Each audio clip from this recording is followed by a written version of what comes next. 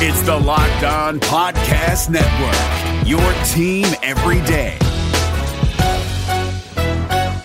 Hey guys, Gronk here, calling a 30-second hair huddle. When it comes to tackling hair loss, Hims has you covered. From clinically proven regrowth treatments to thickening, shampoo, and conditioner. Just go to 4hims.com for a free consultation. Then a licensed medical provider can help you with your game plan. If prescribed, Hims ships directly to your door. Get your hair back in the game with Hims. Try today and get a 90-day money-back guarantee at 4hims.com. Just go to 4hims.com/NFL. That's 4hims.com/NFL. Restrictions apply. See website for full details and important safety information.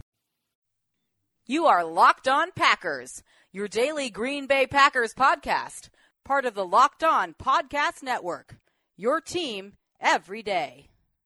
RELAX. Relax. We're going to be okay. It is time. It is time. I feel like we can run the table. I really do. You are Locked On Packers, part of the Locked On Podcast Network, your team every day. I am Peter Bukowski, and I cover the Packers for SB Nation. I cover the NFL around the internet, and you can follow me on Twitter at Peter_Bukowski. Follow the podcast on Twitter at Locked On Packers. Like us on Facebook, where we post all of our episodes, and subscribe to the show on iTunes, on Spotify, on Google Play, wherever you find podcasts. You will find Locked On Packers, the #1 Packers podcast in the state of Wisconsin, and the show for fans who know what happened. They want to know why and how, and anytime. If you have a smart speaker, hey Alexa, play Locked On Packers. Okay, Google, play Locked On Packers. And the next time you do that, we're going to have more conversations about Matt LaFleur, because he was officially announced last night as the next head coach of the Green Bay Packers. This was something we already knew, so this does not come as a surprise. Jason Hirschhorn from SB Nation and NFL Media is going to be here a little bit later to dig into his background and go a little bit deeper into what this is going to mean for the Packers, who LaFleur is, and what his coaching style might be, what position groups this might be advantageous for. But before we do that, there are some pieces around this that we have to clean up. And there are two narratives that I want to address that I think are in some ways ridiculous. There's reasons for getting into it, and there's reasons for believing some of the stuff. But I think generally speaking, we have to do our best to be diligent to stay in reality here. But let's start with some of just the actual news factoids about this, because Mike Pettine is staying. Mike Pettine is going to be the defensive coordinator. And we're going to get to some of the issues that Packers fans have with that, and some of the perceptions around this move, that it was potentially a prerequisite for the job, and they made a mistake, because we'll get into it. I don't want to preempt my own case here. They're also keeping Jerry Montgomery, defensive line coach, who obviously has done really awesome things with Kenny Clark, with Dean Lowry, with Mike Daniels, with Tyler Lancaster. So, I think that makes sense. There's also been reporting that the feelers have gone out. The bat signal is shown in the night sky for an offensive coordinator and a special teams coach. So, rest easy, Packers fans. No Ron Zook, no Joe Philbin, at least not as offensive coordinator. And when his other specialty is offensive line, and the Packers have one of the best offensive line coaches in the league, you say, okay, well, it's not going to be there. He also has some experience coaching tight ends. There's been some reporting that LaFleur would like to keep the Packers' current tight ends coach. So it's becoming more and more clear that Joe Philbin's place will not be in Green Bay in 2019. Ditto for Ron Zook. And so who could they look for? Who could they go out and get? And this is a little bit more difficult, because I've gotten a lot of messages on the Locked On Packers fan hotline on Twitter wondering about these options. And the first name that comes up is Zach Taylor, the quarterback's coach in LA under Sean McVay. Well, that's not going to happen. Sean McVay will at the very least not let him interview, but he could just simply elevate him and say, well, that's not a promotion. He's not calling plays. Once upon a time, and by that I mean a year ago, Sean McVay let Matt LaFleur leave his OC job for another OC job because it involved calling plays. And because Zach Taylor would come to Green Bay and not call plays, McVay is not going to give his blessing for that. And in that moment that we find out that that's the case, it becomes clear Matt LaFleur is calling plays for the Packers in 2019. Now, there is also the curious case of Matt's brother, who works for the 49ers and has experience in the system, in the Shanahan system, going back with Matt. And right now the reporting is he is going to stay in San Francisco, and so is not a potential option for the Packers at offensive coordinator. So that leaves them, I'm not going to say scrambling, because they're not scrambling. But there is one name that I want to throw out there, and that is not Josh McDaniels, but Mike McDaniel. He's a receivers coach, or was a receivers coach in Washington with LaFleur and Shanahan and McVay. Was an offensive assistant in Atlanta when LaFleur was the quarterback's coach, and is now the run game coordinator in San Francisco for Kyle Shanahan. So what LaFleur apparently wants is someone with experience with the system that he's been in, who can come in and help him, build this offense. What we've heard about LaFleur to this point is he will adapt and he will change and he will do the things that his players do the best. This is something that he has talked about. It's something that Sean McVay talked about, prioritizing putting players in the best position possible for them. And that's going to be a focus for LaFleur under the Packers. And so that doesn't mean he has to find someone who has the exact same experience as he does in terms of offense, but he'd like to have someone who at least understands the basics of this, that has some experience with it. And I do think that brings us back to one of these narratives, and that is that the Packers chose Matt LaFleur because he was a disciple of Sean McVay.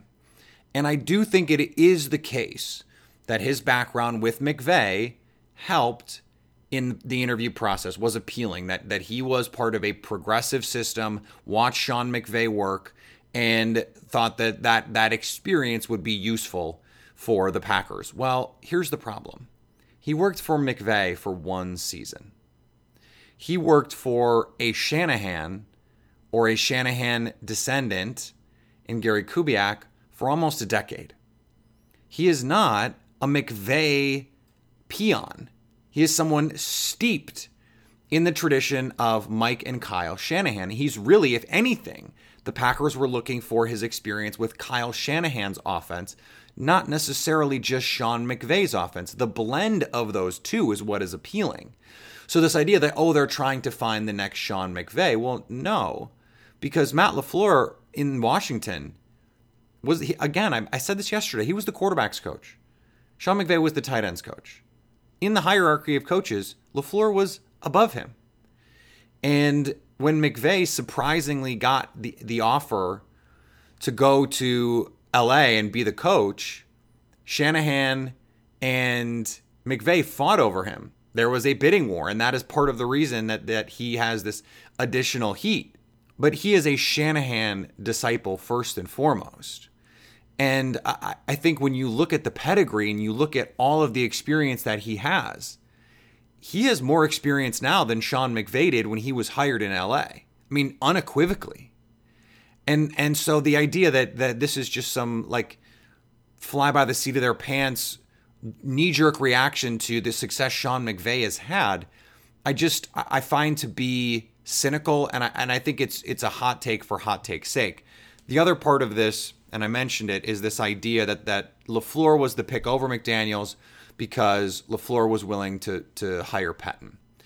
And while I do think it mattered to Green Bay that they saw those things congruently and they saw those things as important parts of the franchise moving forward, there's no evidence to suggest that this was a prerequisite situation, that, he was only hired because of this. No, he has legitimate pedigree and talent and coaching ability. The fact that he wanted Mike Pettine and the Packers wanted Mike Pettine suggests a continuity of vision, which has its own intrinsic value. And so I don't know why fans are so insistent on being so cynical about these things. And I don't know if it's a way of protecting themselves about getting too excited about these things or whatever it is. But number one, there's no evidence that that's what happened. And number two, it just doesn't make sense. If they felt so strongly that Mike Pettine had to be the next defensive coordinator to the point that that's who they were going to hire their coach based on, just hire Pettine and find an OC. Like, that's just not how this works. And I just don't think there's evidence to support that claim. But I think people look at Mark Murphy and Brian Gutekunst and say, oh, well, more of the same. I mean, there were those ridiculous comments by, people whose names I will not use on this show because all they're doing is speaking for attention about, Aaron Rodgers picked a pushover coach. That's just it's garbage to the point of being disrespectful to sit in that chair and have conversations like that. I mean, just get out of my face with that. That is total trash garbage. Enough. My body is just tensing up thinking about it. It makes my skin crawl. It's obnoxious and ridiculous and disrespectful. And I wish we could find a way to not have conversations like that. But listen, they're on TV and they have to fill an hour, 2 hours, whatever. So they're going to do what they're going to do. And that just is what it is. But you know what? They make the big bucks. And if you want to make the big bucks, you should be betting at my bookie. Don't be the guy with no rooting interest as your friends and relatives are sitting around watching TV and watching these incredible playoff games. Not this year, not when the 53rd Super Bowl is right around the corner. Make sure you're ready for the daily action by signing up at my bookie today. They pay fast when you win.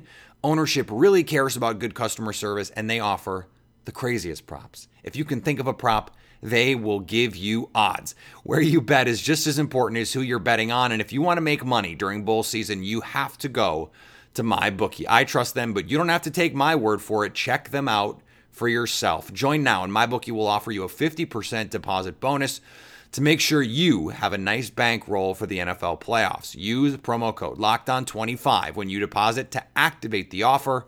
That's promo code LOCKEDON25 because at MyBookie, you play, you win, you get paid. Hey, listen up, FanDuel fantasy players. Your day is about to get 20% better. This is Vinny Iyer, host of Locked On Fantasy Football here on the Locked On Network, and I have an offer for you. Start playing fantasy this football season, and FanDuel will give you a 20% bonus on your first deposit. That's up to $500. That's a big-time bonus, and all you need to do to claim it is to make your first deposit on FanDuel. I love the fantasy contests they have on FanDuel. So many different ways to play, cash games, tournaments. I like to challenge myself there. Take my fantasy football knowledge to the next level. Many different types of game formats you can pick from: main slate, single game, best ball, snake draft, and you can even play private contests with your friends. And there's an awesome slate of games on hand every single week. You can get the players that you don't have in your redraft leagues into your lineup. Try to get that big-time return on investment. Every week is a new chance for you to win big at FanDuel, and that's what I love about it. Experience season-long wins without the season-long waits. Sign up today at FanDuel.com/LockedOn to claim your bonus and start playing today. That's FanDuel.com/LockedOn. Age and location restrictions apply. Bonus issued as non-withdrawable site credit that expires after 30 days. All right, our guest today, Jason Hirschhorn. You can follow him on Twitter at @by_JBH. Find his work at SB Nation, Fansided, NFL Media.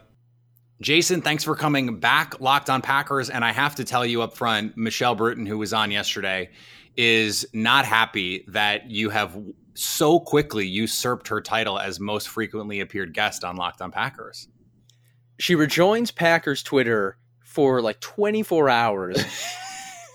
And thinks that it's her place to lay claim to these things. And, Michelle's awesome. But you come at the king, you best not miss. Totally fair. Totally fair. All right. Speaking of the king, there is a new king in the castle at 1265 Lombardi. We're looking at this from this is still pretty fresh. We're talking about 24, 36, 48 hours, depending on when people are listening to this. What was just your initial reaction when this all came down? I was completely surprised.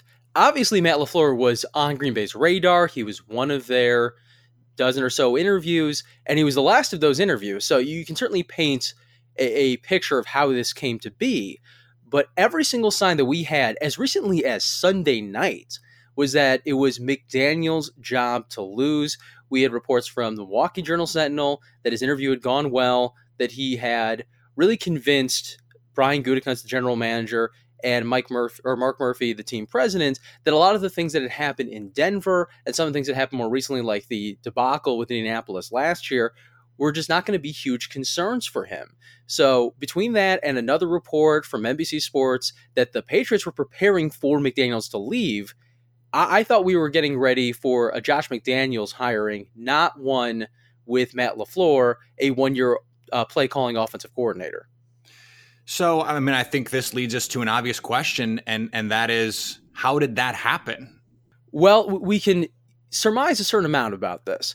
Matt LaFleur does check a lot of boxes for the Packers. He has spent a lot of time specifically with quarterbacks. We know this is something that Aaron Rodgers really values in his coaches. He spoke about this pretty much any time the Packers had to make a decision on his position coach.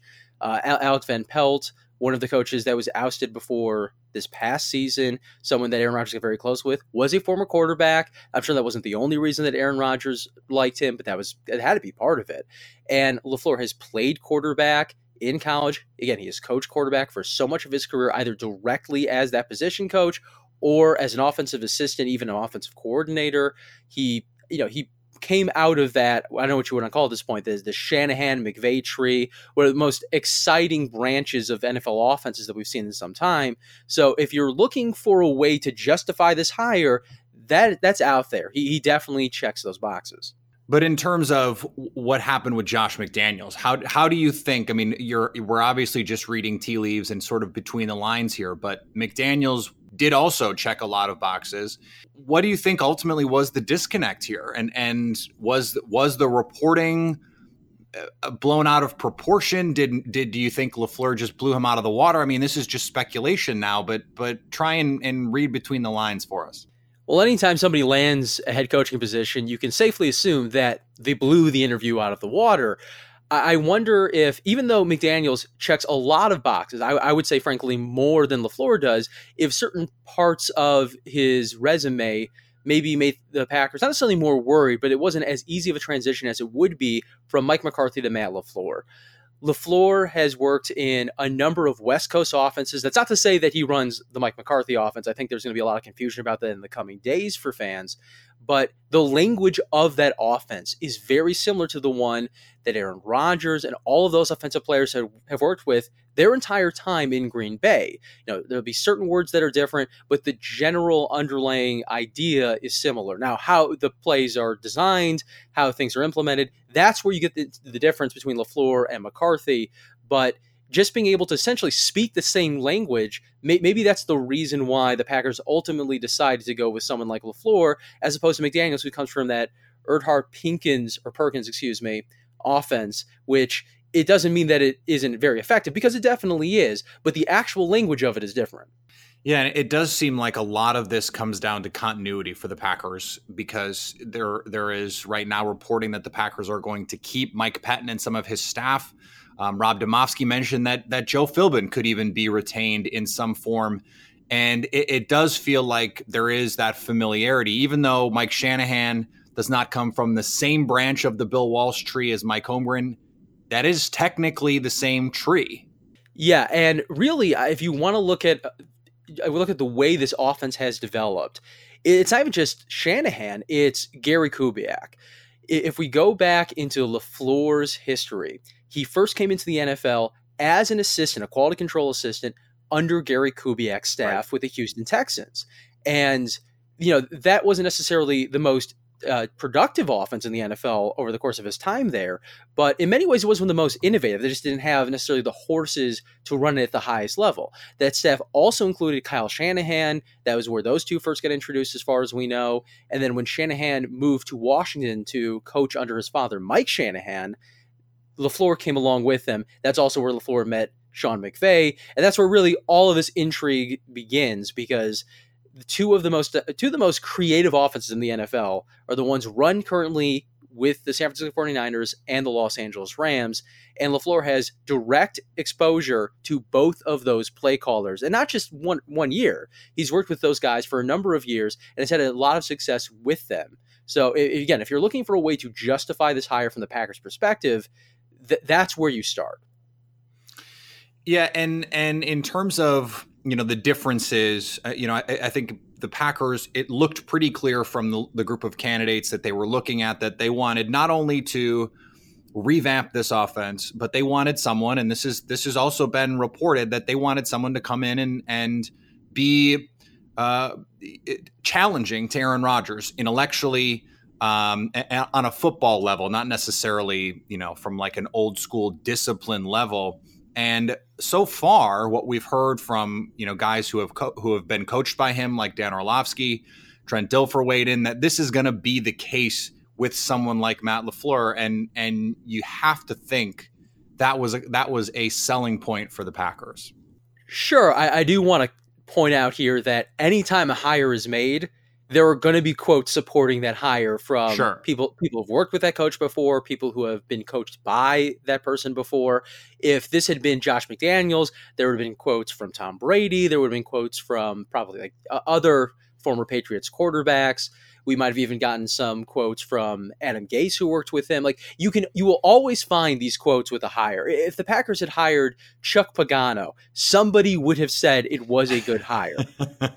That's not even a joke. I mean, you're right. And I know you read Baumgarten too, and I know he's still a hot topic amongst Packers fans. But he is still one of the most connected beat writers anywhere in the NFL. Sure. And when he released his article about sort of like the anonymous scout version of these coaches, the quotes from executives, one of the executives flat out ranked all of the candidates that the Packers have requested interviews from, and Matt LaFleur was second to last. That doesn't mean that he's going to be a bad hire. It simply means that we're going to look for ways to justify or explain any hire that is made. And you can always do that. There will be evidence for it, but there's also going to be a way where you can point out how this couldn't work. And with LaFleur, there are a lot of variables. We simply do not know much about what he's going to do in Green Bay because he's only run his own offense for 1 year. And although Mike McCarthy, and this is always the comparison that people are going to make, had one bad year in San Francisco, he had a number of good years in New Orleans as an offensive coach, as an offensive coordinator. Matt LaFleur doesn't have that. And although he has all of this pedigree going back to his early days as a coach, this really does feel like a high upside and potentially high variance decision by the Packers. And in a coaching search that featured names like Pat Fitzgerald, Chuck Pagano, and Jim Caldwell, I have to think this is one of the most surprising outcomes that we could have gotten, even if there are some compelling reasons why it makes sense. Yeah, and you stated the reason for it.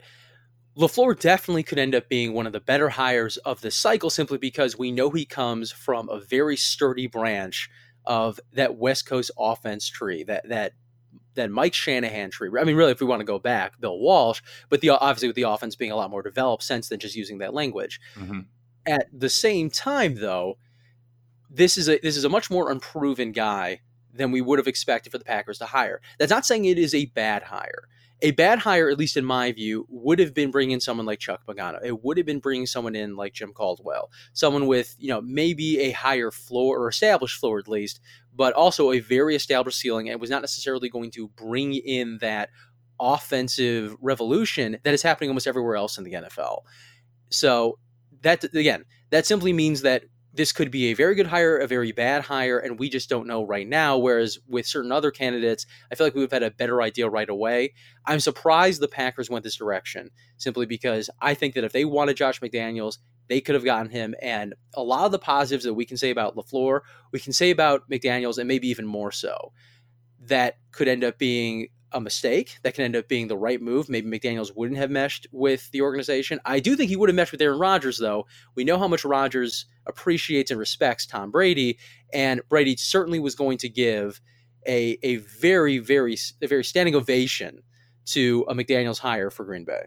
One of Michelle's theories on this was that there may have been some concerns in the front office about the new structure with Mark Murphy having the coach and the GM reporting directly to him, that Josh McDaniels, given his past and given his personality potentially, that there might have been more opportunities for issues with him than with someone like Matt LaFleur. It does seem like, even though LaFleur is unproven, just from like, if you're going to like an old school football coach, this is someone that has a lot of, I keep using the word pedigree, and that seems like the best word for it. But when you can command the respect of someone like Mike Shanahan and Kyle Shanahan and Sean McVay, who are very different in terms of their generations in the NFL, I think that speaks to, this just the greatest compliment that you can give a player if you're a coach is he's a football player. And it seems like the same is true for a coach. This does seem like the Packers just hired a football coach. Sure, and I completely agree with Michelle's point that under the Packers' new organizational structure, maybe there was more risk with someone like Josh McDaniels if things didn't go as well as hoped in the 2019 season, that perhaps McDaniels could have pushed for more power, or frankly just down the line if and when Murphy retires. But that's really a problem with the organizational structure. That doesn't mean that it would have been a bad football hire in a vacuum. LaFleur, we don't think is going to be like that, but that's simply because we don't know. There's so much less we know about LaFleur's personality as opposed to Josh McDaniels, because McDaniels has been a known quantity in the football world for well over a decade, whereas LaFleur really came into prominence just over the last few years. Yeah, it does. The more we talk, the more it does seem like the headline here is really, we think he could be good, but we really just don't know. And the answer to a lot of these questions is we don't know, because we haven't seen it. And that's what makes this, I think, such a risk for the Packers, because as we've discussed, Josh McDaniels is a more proven quantity in both good and bad ways. Yeah. So I don't want the listeners of your podcast going away from this thinking that the Packers just botched this hire. If they had hired Chuck Pagano, if they had hired Mike Munchak, right. That would be botching the hire, a situation where you know from the start that it has a defined ceiling, and that ceiling is probably below that of a Super Bowl championship. Matt LaFleur's background and his pedigree certainly suggests that he can be that kind of head coach, even though he didn't necessarily have a lot of suitors this year. We've seen a lot of good coaches sort of hit that lull and come back and become very, very good coaches. I mean, Kyle Shanahan, maybe 6 years ago, looked like he was going to be the next wunderkind in the NFL. Then he was with the Browns for that kind of disastrous season where he ended up asking out of his contract. Then he had a nearly as disastrous first season with the Falcons, and it looked like his time as an offensive play caller might just be over. Then 2016 happened, where the Falcons almost broke some NFL records for scoring and offensive efficiency, and suddenly he's one of the hottest names in the NFL coaching circle, and justifiably so. I think he's really proven that since he's become the head coach of the 49ers. That could simply be the case here. A year ago, we were discussing Matt LaFleur not as a head coaching candidate, but as someone who could quickly become that if that first season in Tennessee went well. And there's a lot of reasons why that didn't happen. Now, some of those might be LaFleur. A lot of them appear to be personnel. And I know you talked about it on your podcast, and you'll continue to do so, but there were so many issues with the health of that personnel that I honestly don't know how many coaches could have succeeded at a high level. And when you're making this hire, it's more about projecting forward than it's about what he has already done as the offensive play caller. And the example I gave on Twitter is this. We are all giving Matt Nagy a ton of credit, and I think rightfully so, for the offensive innovation that he brought to the Chicago Bears this past season. That offense finished 20th in DVOA. That was only a few spots ahead of the Tennessee Titans, which finished 22. Now, again, LaFleur maybe isn't going to end up being that offensive innovator that his resume suggested he could be, but he might also just been, handcuffed by the situation in Tennessee. And the Packers are certainly betting on the come. That could blow up in their face, but maybe this turns out to be like the Rams hire of Sean McVay, where I think you and I privately were a little skeptical of that hire simply because of his age and because we didn't know how much he was or wasn't doing in Washington. And then he turned out to be the best hire of that 2017 coaching cycle. So the Packers, and one of the best hires in recent memory of any team in any year. Yeah, absolutely. So I don't expect this to be a Sean McVay hire, but could this be a Matt Nagy level hire where he brings in a completely different approach to the offense, is able to install it very quickly, and then adapt as the NFL adjusts to him? That's totally on the table. And with a quarterback like Aaron Rodgers, if he's healthy, if he's re-energized, and we expect both those things to be true in 2019, you can see all of that coming together. I would approach it cautiously, but that upside is very, very much there. It sounds like, and if this is the case, I very much agree that from your standpoint, and you're approaching this as a process versus outcome standpoint, which is the correct way to do it, that your feeling is the only mistake, or at least the biggest mistake the Packers could have made, was to not take some level of risk, to go with the Paganos, the Caldwells, the Munchaks of the world, that even though this might not work, it was a worthy risk, a worthy swing worth taking. That's absolutely the right way to look at it. If the hire wasn't going to put the Packers, or couldn't potentially put the Packers in position to win a Super Bowl, it wasn't worth their time. I don't think that would have happened with, not necessarily because of their retread, simply because we know what they do, and frankly, what they do not do well. That's why I don't think that a Caldwell or a Pagano, or honestly, even though I think he's a much better coach, simply I don't think it was a great fit for the Packers. If Vic Fangio was on their radar, I don't think those guys would have necessarily brought that ceiling, at least that possibility for the Packers that they need. Josh McDaniels could have certainly blown up in the Packers' face. I think we've all discussed that ad nauseum, but he also could have brought in the most dynamic offense the Packers have had in years, and having learned from his experience with the Denver Broncos as a head coach, having learned from his time back in New England, put the Packers in position to compete for titles very soon, and frankly, for the rest of Rodgers' career. That was also there too. Going in a direction like that, where there's the possibility of making the most of the last 3, 4, 5 years of Rodgers' career, that was always going to be the right approach. Anything short of that would have been a mistake, and I think that LaFleur at least has that possibility of being a successful hire. Sounds good. I appreciate you taking the time. I know that it has been a crazy few days for you, as it has been for me, so I appreciate you carving out some time. Remind my listeners, because they should already know, but remind them where they can find the work that you do. Well, you can find virtually everything I write on Twitter. I'm at @by_JBH. I write for Acme Packing Company, SBNation.com, NFL.com. I freelance at fansided.com and in several other outlets. I thank your listeners, a lot of whom have decided to follow me and deal with my BS on Twitter. I don't know. I'm just very appreciative of your audience.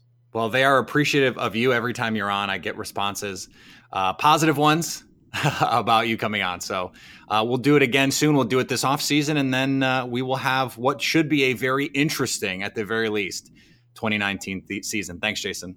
Thank you, Peter.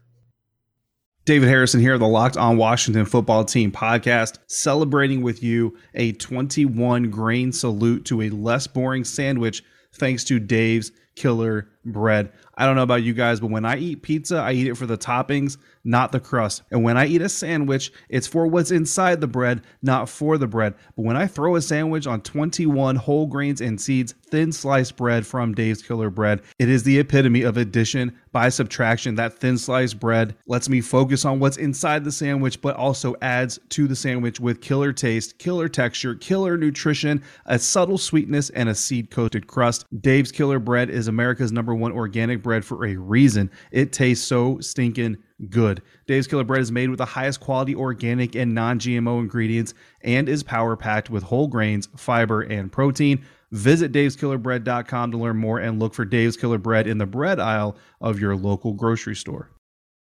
This episode is brought to you by Shell. College football is best enjoyed at home. You know, the home that has no rooms because it's a stadium of 70,000 screaming fans. But wherever you are, ESPN and Shell can take your fandom further with savings up to 15 cents per gallon for fuel rewards members at Shell. Welcome home, football fans. Terms and conditions apply. See fuelrewards.com/fuelyourfandom for details. Shell is an official sponsor of ESPN College Football. ESPN, the ESPN logo, and ESPN College Football are registered trademarks of ESPN Incorporated. All right, I want to thank Jason again for joining the show. He has done so many times, helped me out on my honeymoon to record a show when I was just starting out with this show, and we have grown leaps and bounds since then. So always great to have Jason back on the show. It seems like you guys enjoy those conversations, and part of that is, I think, because we're friends in real life. We have actually met. It's not just a internet friendship. We are legitimate friends. He was at my wedding. was at my bachelor party, and that's where that story is going to end. But if you're not already following the work that he does and his tweets, you should be doing that. So @by_JBH, SB Nation, where I'm writing, Acme Packing Company, keep a lookout because he does really great work. And speaking of great work, Eric Edholm is going to join us from Pro Football Weekly tomorrow on the show. A lot to discuss with him. I want to take a step out a little bit and talk about the Bears and what's next for them. What would happen if Vic Fangio is stolen away from Chicago, and where this Packers team might fit in the NFC hierarchy now that they've made this big coaching decision. When I first reached out to him, this hadn't broken, so I had a whole other plan, but I want to keep him on. He's a smart guy, and he can improv, and so can I. So that will be how we handle tomorrow, and then that'll be the last show of the week, barring other big news on Friday. We'll be back next week. There could be other coaching hires. Cliff Kingsbury already signed by the Cardinals. Bruce Arians in Tampa Bay. It looks like Freddie Kitchens is the front runner in Cleveland. You may have heard different by the time this is out, or he may already be signed by the time this is out. Mike McCarthy is the front runner in New York for that job, and it's the only job he is willing to take apparently this cycle. So still a lot to talk about, a lot going on around the NFL, and of course the divisional round is this weekend. So never a dull moment in the NFL, never a dull moment on this podcast. Remember to follow me on Twitter at Peter_Bukowski. Follow the podcast on Twitter at Locked On Packers. Really enjoying being a little bit more active with that social account. So if you haven't already, give that one a follow. Remember to subscribe to the show on iTunes. Leave a rating. Let other people know why you like this show. Yesterday's show was our biggest single day download numbers ever, which I'm not surprised by. Matt LaFleur, this is a big deal. So again, thanks to Michelle Bruton for coming on and helping me out with that one. And anytime you want to hit us up on the Locked On Packers fan hotline, you can do that, 920-341-3775. By the time you've listened to this, Matt LaFleur may already have been introduced as the next coach of the Green Bay Packers.